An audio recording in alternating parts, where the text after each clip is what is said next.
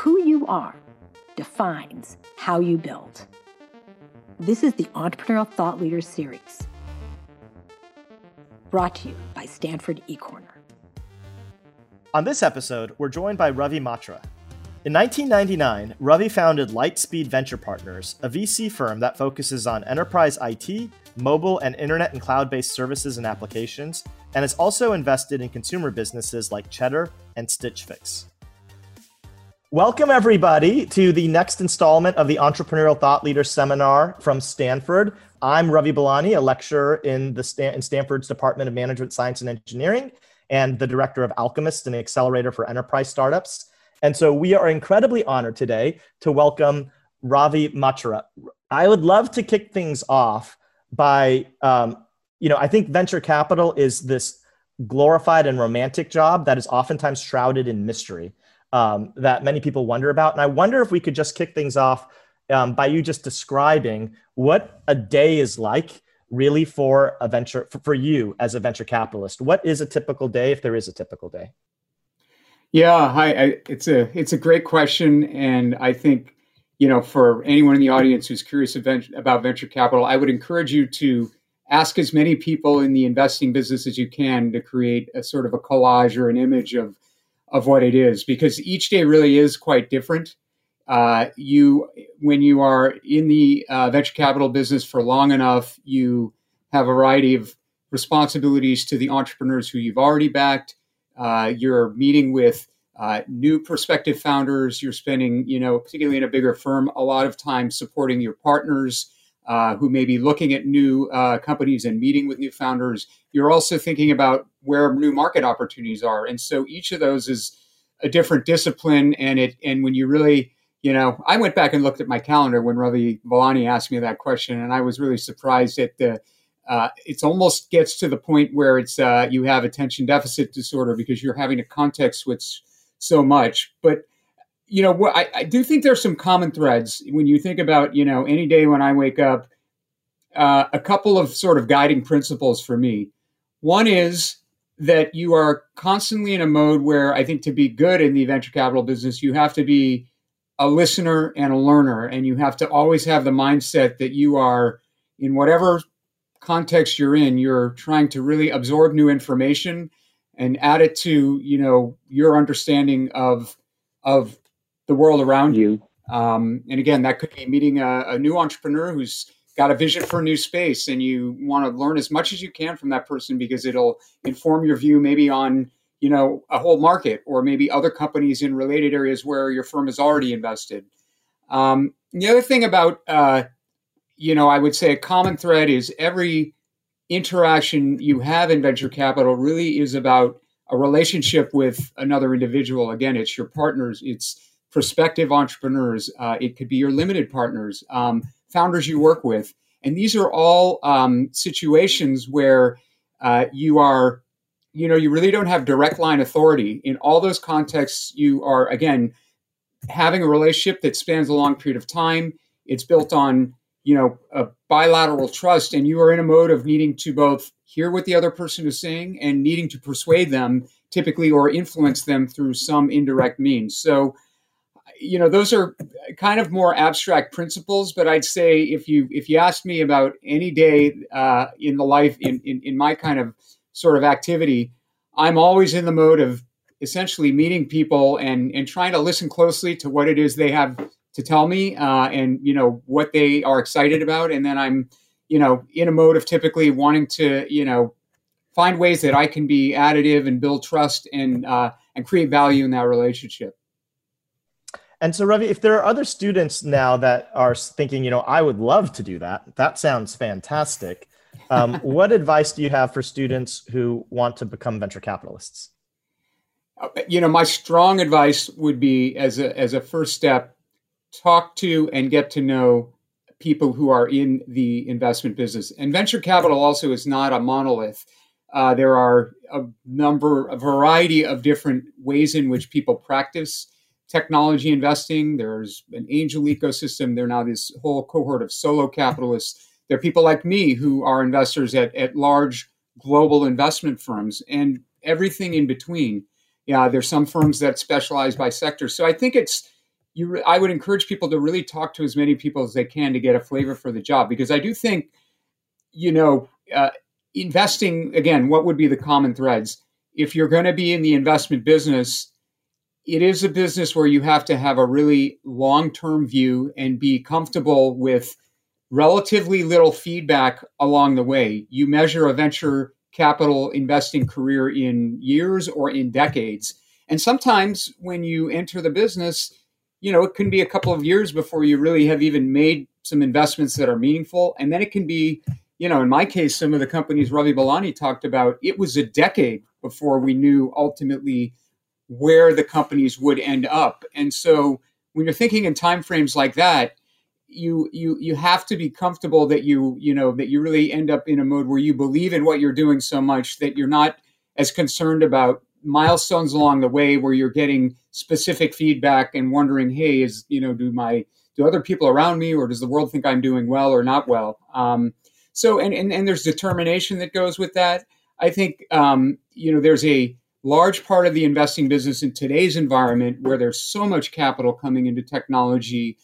You have to be comfortable. Again, building relationships is maybe a nice way of saying you have to be a salesperson for yourself and why you think that you have the right to earn a relationship, with the very best founders who are the ones who will produce, the most value. So there's an element of talk to a lot of people and also know yourself, because the investment business is in many ways quite different than being in an operational role in a company. And you have to just decide, there's some amazing, marvelous things about being in the investment business. It's incredibly stimulating, the diversity of topics that you have the opportunity to learn about, the amazing people that really you're sort of in a job where your mandate is to go build relationships with really remarkable people, with founders. So there's a lot of incredible things about the role, but I do think it's a very specific and unique type of role that you have to play, and you want to learn if it's a good fit for your personality. Now, Ravi, you I think have one of the most eclectic sets of experiences, and it's always a privilege for us to have a Stanford alum, but it's so rare for us to have somebody, one who has 3 degrees. You have 3 degrees. You have an economics degree, an engineering degree, and an MBA. And you've also had a variety of different work experiences. You were in product management, you were a software engineer, you're in management consulting. If somebody is thinking about going down the venture capital path, do you think there was an essential experience or a more critical degree that you held to be more valuable that you would also tell the next generation to think of to pursue? It's a great question. I think and this is more of just a view of the world. We've hit a point where technology, whether it's because of the cloud or mobile technologies or interconnectivity, I really believe that the foreign language requirement for every student in any college should be computer science. It is the language of technology, and I think not just venture capital, but almost any field that as a Stanford student you want to go into, whether it's as a minor or some way, being comfortable and versant in the language of computers is critically important for having a foundational grounding for the future of whatever you're going to do. In my particular case, I have always been, it's just been always a personal passion point, even before I went to Stanford, in computers, in really wanting to know how technology worked. And even in a lot of my investing career, I've invested in companies and in parts of the markets that are more, they focus on selling deeper technology products to enterprises. And I think if that's an area of the investing landscape that you have interest in, then having a technical degree, a deeper technical degree, absolutely matters, because it's very hard to understand, if there's in a sea of companies that are building next generation infrastructure for the cloud, and you have to get deep into, the stack, really knowing whether something can be special or can be differentiated. It's hard to do that without a true technical educational foundation. But I think in the investing world today, and we may talk about it later, such a broad amount of the opportunity are actually in companies which are much further up the stack. I mean, the tools that, today versus when I was graduating from Stanford in the 80s, that are available. I mean, you can be relatively non-technical, and in the Amazon cloud, you can stand up a computing infrastructure that deals with literally petabytes of data. You have all the ability to create sort of on demand a very scalable and friendly web application experience for users. So I think really that the requirement to have a technical degree to go into venture capital is less today, and I think it's more about choosing a degree where you learn to think critically. I feel like the best learning I had going to Stanford, it was an incredible experience to be around lots of people who were intellectually curious. And the takeaway for me was, I'm getting a degree. I'm learning some actual skills that have, again, in the 80s, some relative half-life, but it was really more the people I was around and I think Stanford now calls it intellectual vitality, but just this sort of basic tool set to know that I was learning how to learn and making that a lifelong part of, how I really perceived what I needed to do to advance my career is, I think, the most important skill to hone while you're at Stanford. Okay. That's great. Thank you. Now, if you're looking over the horizon now, where you're sitting, do you think that venture capital is fundamentally going to be the same? Let's say if we shift forward 20 years from now, or do you think it's fundamentally going to look different? 20 years is an eternity for stuff in the technology industry. And I think we're in, the cycles of innovation are actually accelerating and compressing in terms of the time frame. But I think, at least for this foreseeable future, the idea that are there areas where, human knowledge is substantially far from the efficient frontier as we know it, where technology and the idea of innovation at the intersection of technology and science, will that be a fruitful area for, at some level, the ability for new ideas to advance humanity? I certainly believe that guiding principle of, I think, where, investing in technology has been so accretive to society, I think that through line will persist. The areas and the kinds of ideas that are going to be most important will certainly change. And it's an interesting thing. I mean, the ideas and where, again, we call it the alpha or the innovation sort of frontier is, evolves more and more quickly. And I think that will continue to be the case. But I think, overall, particularly in some of the areas like in life sciences, as an example, in, the intersection of computing and robotics, which really for the first time means that instead of technology having to reside inside of, sheet metal wrapped servers on CPUs, you can bring the full force of technology innovation into the real world. I mean, we're at the very beginning of those technology waves and what that really is going to mean for the world and for society. And I think, just as an example, those are two areas where I think, there will continue to be opportunities for innovation. The world will look incredibly different in 20 years than, what it looks like now. I want to ask you, Ravi, about your experience with founders as a venture capitalist. You've had the privilege of seeing thousands of founders and backing many of the great ones. And I'm wondering from that vantage point, are there any unintuitive insights that you can share about what separates the great founders from just the good founders? And at Lightspeed, we, often our entry point is at the very ground floor when a founder, may have an idea, but really the journey is going to be one we know could be 5 to 10 years. And a lot of things can change over that period of time. So I would hesitate to say that there's some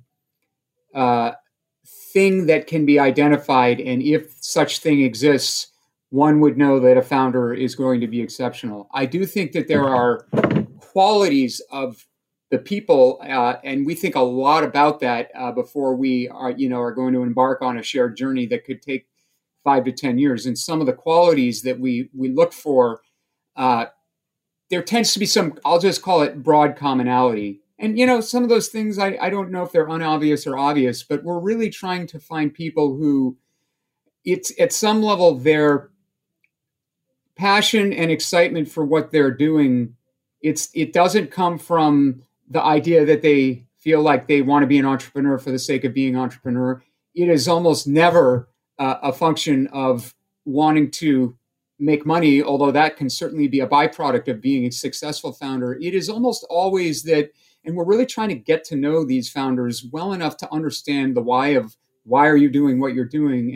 And there's something that burns very deeply in great founders around just the desire to see the idea they have become a reality. And more than that, not just become a reality, but then be spread at some level to an audience of users that's much bigger than, any one individual could have happen. And at some level, there's this idea that, these founders, they really feel passionately that if that happens in whatever sort of chosen area they're focused on, the world will be, a better place, or a world that they think, can have more advantages than it does today. So there's some element of that really, it's almost like we're looking for people who are 5 Sigma on that. And it comes in different flavors and different shapes and sizes, but really trying to understand, are people who are starting companies doing it for that reason of just having an idea they believe so strongly they want to make into sort of a big reality, is that quality there? And at some level, I think it's hard to fake that. And if I can, Ravi, can I turn the magnifying glass then on you as a founder, and sort of invite you, if you can, to do some self-analysis. One of the things that what's been sort of a theme this quarter is thinking about how different identities in people's lives have shaped their entrepreneurial journeys. And I wanted to see if I could invite you to speak to, one, were there certain identities that were salient in defining you as an individual, and how did those shape your journey? And to what do you attribute your success? There are many amazing venture capitalists. There's few that have founded companies that have succeeded to the extent that Lightspeed has. I think it's a great question. And, I feel like the word identity it's somewhat overloaded term in today's day and age. But, if I were to share a little bit of my, kind of personal journey of how did I get to here and how do I see myself? If you look at my family background, on my mother's side, I have a grandmother who was an immigrant from Eastern Europe. My mother grew up in a single parent household, was raised by my grandmother, who worked in a factory her entire life to, really make ends meet. And my mother had to find a way. She put herself through school. They really cared about education. She ultimately got a PhD in clinical psychology. On my father's side, my father is originally from India. He came to the U.S. in the 1950s, took a boat here. And it's a more common, sort of narrative, I think, for non-resident Indians today. But he was in an early cohort of people who, came to this country to get an education, and really with the expectation that he could have a better life here, but without really knowing what to expect or what that would mean. And I think, and my parents were really unusual in some respects, an Eastern European, first generation Jewish American woman and an immigrant Indian father. They were in some ways very ahead of their time. I think, and my father, he ended up, first getting a PhD in biochemistry, and then ultimately became a business person in the biotech industry. And I watched them, growing up, and I didn't really understand at the time. I think, there were many ways in which the U.S. probably wasn't the perfect idealized place where everything, just went well and everything, was easy. On the other hand, I saw them, really have, both of them, a mindset which is, not taking things for granted, embracing at some level that they were different, and that, that they felt strongly about wanting to connect with the who and what that they were, and feeling that this country, was somehow, it's definitely not perfect, but I think for both of them in their own ways, if you really understood their backgrounds and where they came from, having a deep appreciation for the opportunities that did exist in this country, notwithstanding its imperfections. And I think, that's something, as I've gotten older, I realize imprinted on me quite deeply. Because I, at some level, in terms of how I identify, I'm I'm sort of a uniquely American product in terms of my diverse cultural background.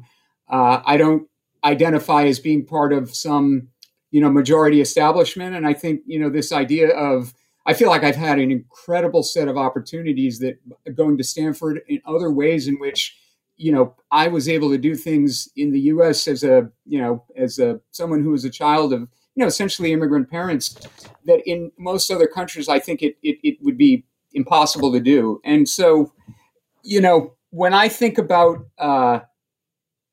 my kind of path through life, I think I have the, a little bit of maybe a chip on my shoulder, and the idea of, I want to make the most of being in a place where, people who are diverse and who maybe self-identify differently, again, I probably episodically experienced feeling like I didn't belong, but on the whole, I think I've always believed that relative to any other place, if I wanted to make an opportunity for myself, then it was on me to do it. And I would have, great chances to do that. And that it was more about taking responsibility for that, as opposed to thinking about the ways in which maybe, life wasn't totally fair, or, other people might have had an easier path. So, and I think those qualities, if I think about, why we started Lightspeed, there was an element, Bessemer, the firm that, originally got me into the venture capital industry, is an amazing firm. And I had, a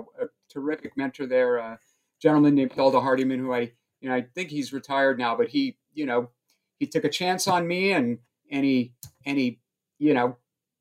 had no necessarily reason to, but he gave me a start in the business. And I really realized that I wanted to, as opposed to working in a firm that was pre-existing, the three other classmates I had from Stanford who also had, different backgrounds each, we all decided we wanted to, make a go of doing something together. And I mean, at some level, it's, and we all, I think, had a little bit of that notion of, given how we self-identified, of feeling that we wanted, a little bit of a chip on our shoulder, and we're going to just believe that we wanted to work with each other, and we knew it, it might not work, but willing to take those risks, not expecting anyone to hand us anything. And we were really just going to go for it and try to build a business. And there were times when it's, I feel like I have more of in a good sense, empathy for the founder journey, because there were times, Ravi Belani, you probably know, after the late 90s boom, when it looked like the technology venture capital industry was, going to end. And for new people in it, like me and my three co-founders, we thought we were going to be out of business. And so there were times when it was very rough, and we didn't exactly know what the future would hold. But it was, the kind of experience that I think, if you identify as someone who is just, again, sees what the opportunity can be versus worries about the ways in which maybe the opportunity isn't perfect, it taught me that this place has been in a, amazing place to be able to have success if you're willing to put the effort into it and have a long view. And again, entrepreneurship, if you fail once, there you can come back and try again. So sorry for the long-winded answer. No, that's fantastic. I'm going to ask just one more question, then I'm going to open it up, and I'm going to be pulling questions from the audience. And so, gang, please submit questions or upvote. I want to ask you about, so Lightspeed's been active outside of Silicon Valley, not just outside of Silicon Valley, but outside of the US. And there's a lot of discussion now about whether or not Silicon Valley and San Francisco are still going to be the epicenters that it was in the past because of the high rents and other issues that are coming up. I'm curious if you're long or short Silicon Valley relative to the rest of the world. And do you think that Silicon Valley will also get disrupted by another hotspot around the world? Yeah, I think that's a great question. And we talk about that, all the time within Lightspeed. And I think, it's back to the point I made earlier. Technology really has hit a tipping point where I don't even think it's fair to call it a vertical industry anymore. Technology is pervasive, and the words digital transformation are used often to talk about how I just think the foundation of how people live their lives, and this is a global phenomenon, is really now based on a technology platform. So, and with that, I think the opportunities to create businesses that are technology forward exist globally. And I feel that Lightspeed, we started to believe in that thesis about 15 years ago, and have created a firm that now operates on 5 different continents. And I do think that that opportunity set will continue to grow. On the other hand, what I would say, the way we tend to describe it internally, I think there are many places in the world where you can meet founders who, are dreamers and have big visions and behind which you can invest and build big companies. On the other hand, I think Silicon Valley, I don't know if it's totally unique, but it is fairly unique in being a place where you have a community and culture of dreaming and imagination. And that is what's fundamentally different. I think Silicon Valley, at least in our minds for the foreseeable future, is always going to be a place where it's just it's in the air. The fabric of the community in Silicon Valley is such that people presume that the impossible can be made possible.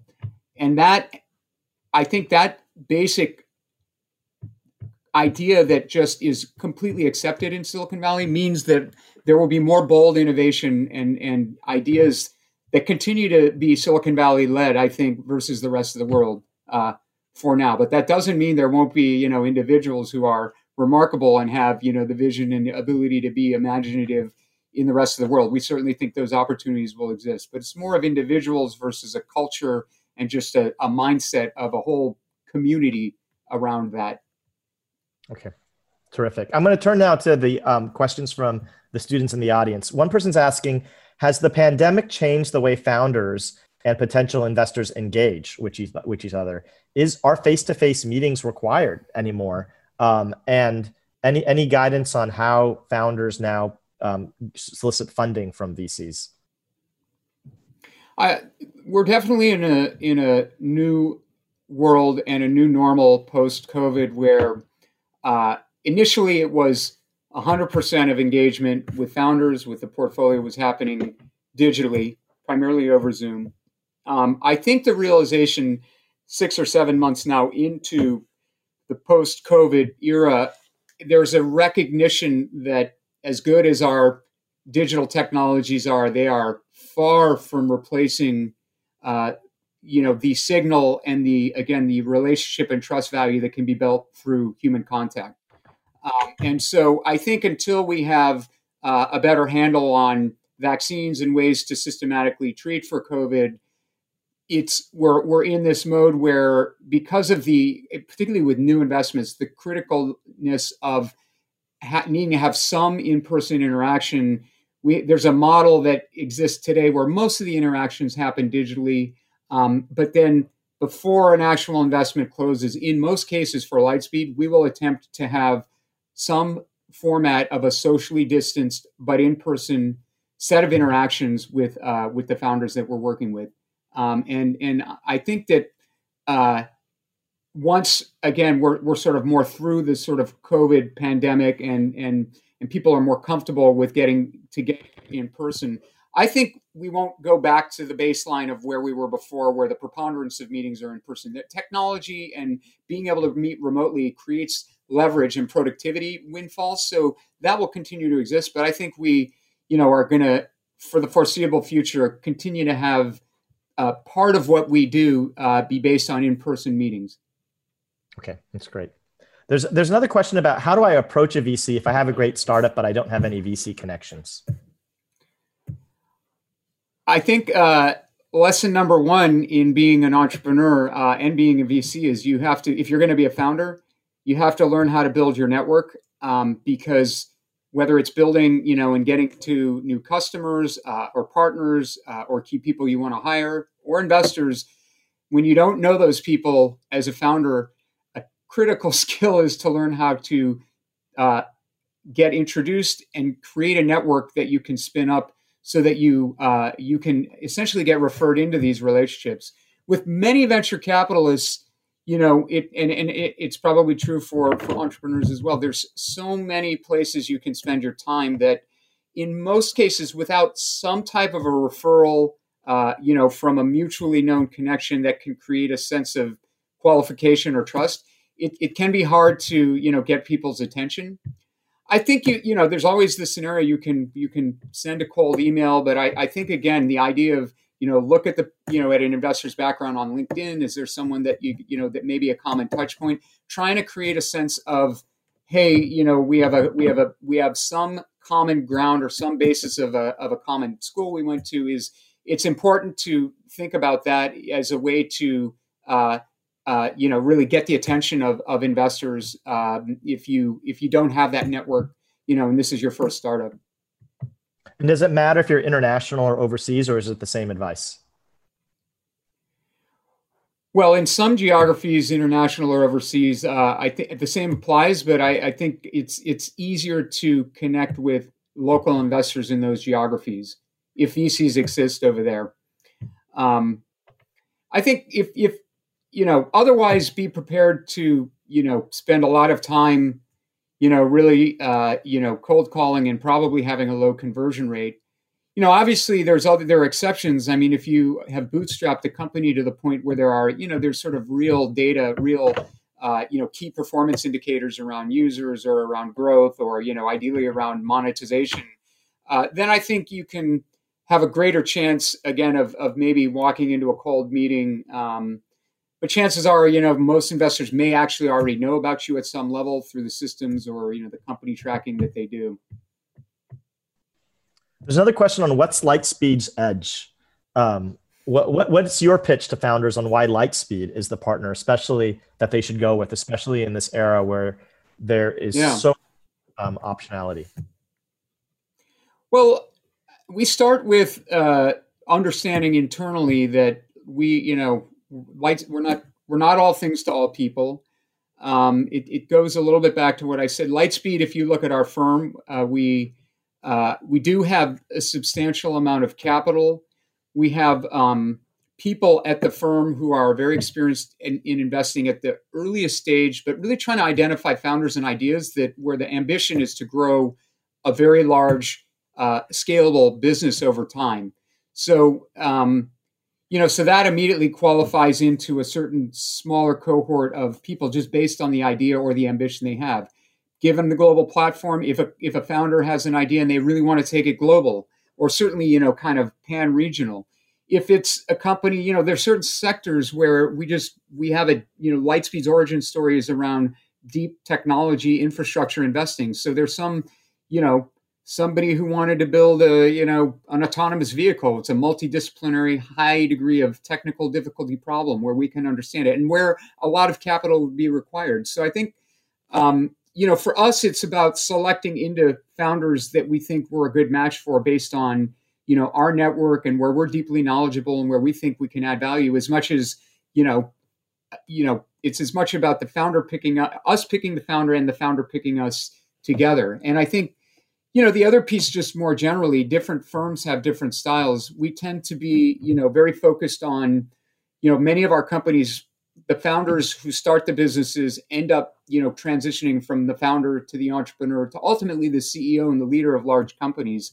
And so we are, again, looking for situations where the founder wants to be on that kind of a journey versus, maybe building it to some point and then hiring a new CEO. I mean, again, that happens sometimes, but we tend to, again, look for situations where the people who we're going to do business with really understand how, where Lightspeed's been successful, the way we tend to work with early stage kind of founders and early stage people in a company, and they believe that that's the right fit for them. And now, Ravi, I know that Lightspeed is known by founders, but I think it's even more known by limited partners, or at least certainly from my perspective, I've seen LPs. LPs are people that give money to Lightspeed. So just as founders need money from venture capitalists solicit money from limited partners, and limited partners speak glowingly about Lightspeed's returns. Do you think that Lightspeed's success is because you guys have competed fundamentally differently in venture capital, or are you competing fundamentally the same, but just competing better, or something else? Well, you know what they say in any business, 90% is execution. I think, when you get in, there are, particularly in Silicon Valley, there are a lot of great venture capital firms that have been around for a long time and that have, institutional knowledge and experience. And it really does then boil down to whatever your chosen strategy is. Are the people who are the new generation of the leaders at the firm, are they really engaged and excited about, executing against, the investing mission? There's a question about, what are some sectors in tech that you feel most bullish about for the next decade? And I know that you historically have been focused as historically on enterprise infrastructure and enterprise companies, and now you're shifting more towards consumer, and it sounds like even life sciences. What sectors are you now excited about, and why? Yeah, I personally, for me, a couple of the six sectors that I think, and I alluded to it earlier, that where I just think there's such enormous opportunities for gains for doing things through technology that I believe could make the world better, could create quality of life improvements on a really material scale for people. One area is in life sciences. We are just getting to the point where, again, because of things like DNA sequencing becoming a cheap way to digitize the life science industry, where that industry is going to be able to participate in Moore's Law's curve of, basically computing and problem solving getting better by a factor of 10 every probably 18 to 24 months. And so I think, again, everything from how drug development happens to, how you would diagnose a disease and understand how to be treated. These are things where, science has provided meaningful leaps forward over the last 60 or 70 years. But I think in the next 10 or 20, we're going to see even more unlocks than we probably have cumulatively in the last 60 or 70. And it really does relate to being able to, the human body is a very incredibly complex analog machine. We have 4.3 billion, DNA pairs in our body, and the ability to use computing and data to, understand each human individually and understand, from what we know, how medicine and how science should be applied. People have called it personalized medicine. That's part of it. I just, from everything we've seen, I think that's an area where the gains that are going to be made are going to be, just stunning. As an example, again, this is not a political comment, but in the last year with the advent of COVID, this is a disease where really the virus was not understood a year ago. And within a year, we're likely to have a vaccination. Historically, developing like the AIDS virus, which is, we ultimately developed a vaccine, that took 10 years. And with, kind of the standing on the shoulders of what was probably learned through the R&D process with AIDS and other viruses, we're now going to be able to go from a standing start to developing a vaccine that, will have, may not be perfect, but again, real clinical effectiveness in 1 year. And I think, again, that's just an example, but I think we're going to see, whether it's treating cancer, whether it's, diseases that afflict most people in the world, autoimmune diseases, inflammation.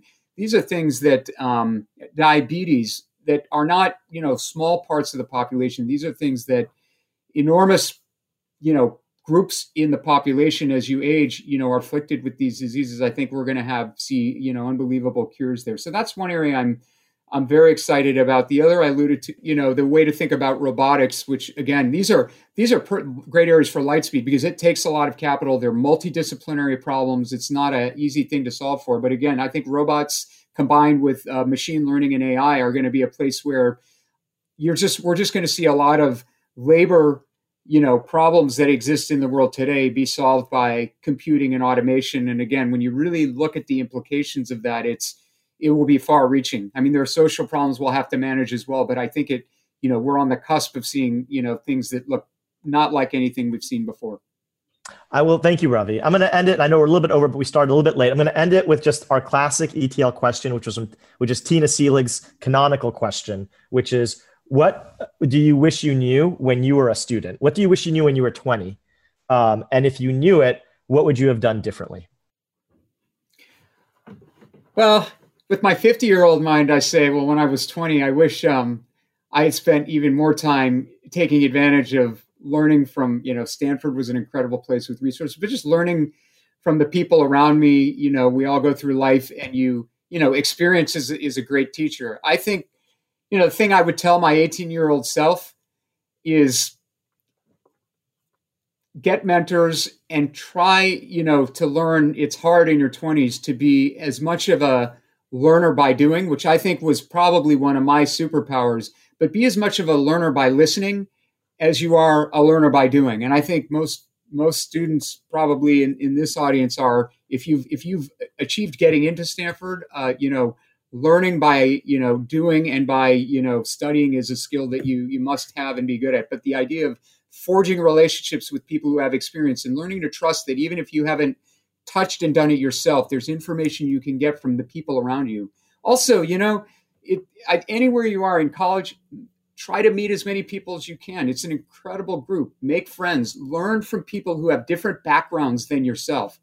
That was one where, again, I think it's an opportunity to, before you have to go in and have a job, just to be able to learn how to engage with different kinds of people. I found that is something, when I look back, it served me really well. Just to be able to see sometimes other people's perspectives helps me to solve problems better. So I think mentorship, spending as much time building quality relationships and friendships, maybe outside of your comfort zone, are things that, if I'd done those in addition to sort of studying and learning the way I learned, I think I would have, I probably would have made even faster progress in my life after school. The Entrepreneurial Thought Leader Series is a Stanford eCorner original production. The stories and lessons on Stanford eCorner are designed to help you find the courage and clarity to see and seize opportunities. Stanford eCorner is led by the Stanford Technology Ventures Program and Stanford's Department of Management Science and Engineering. To learn more, please visit us at ecorner.stanford.edu.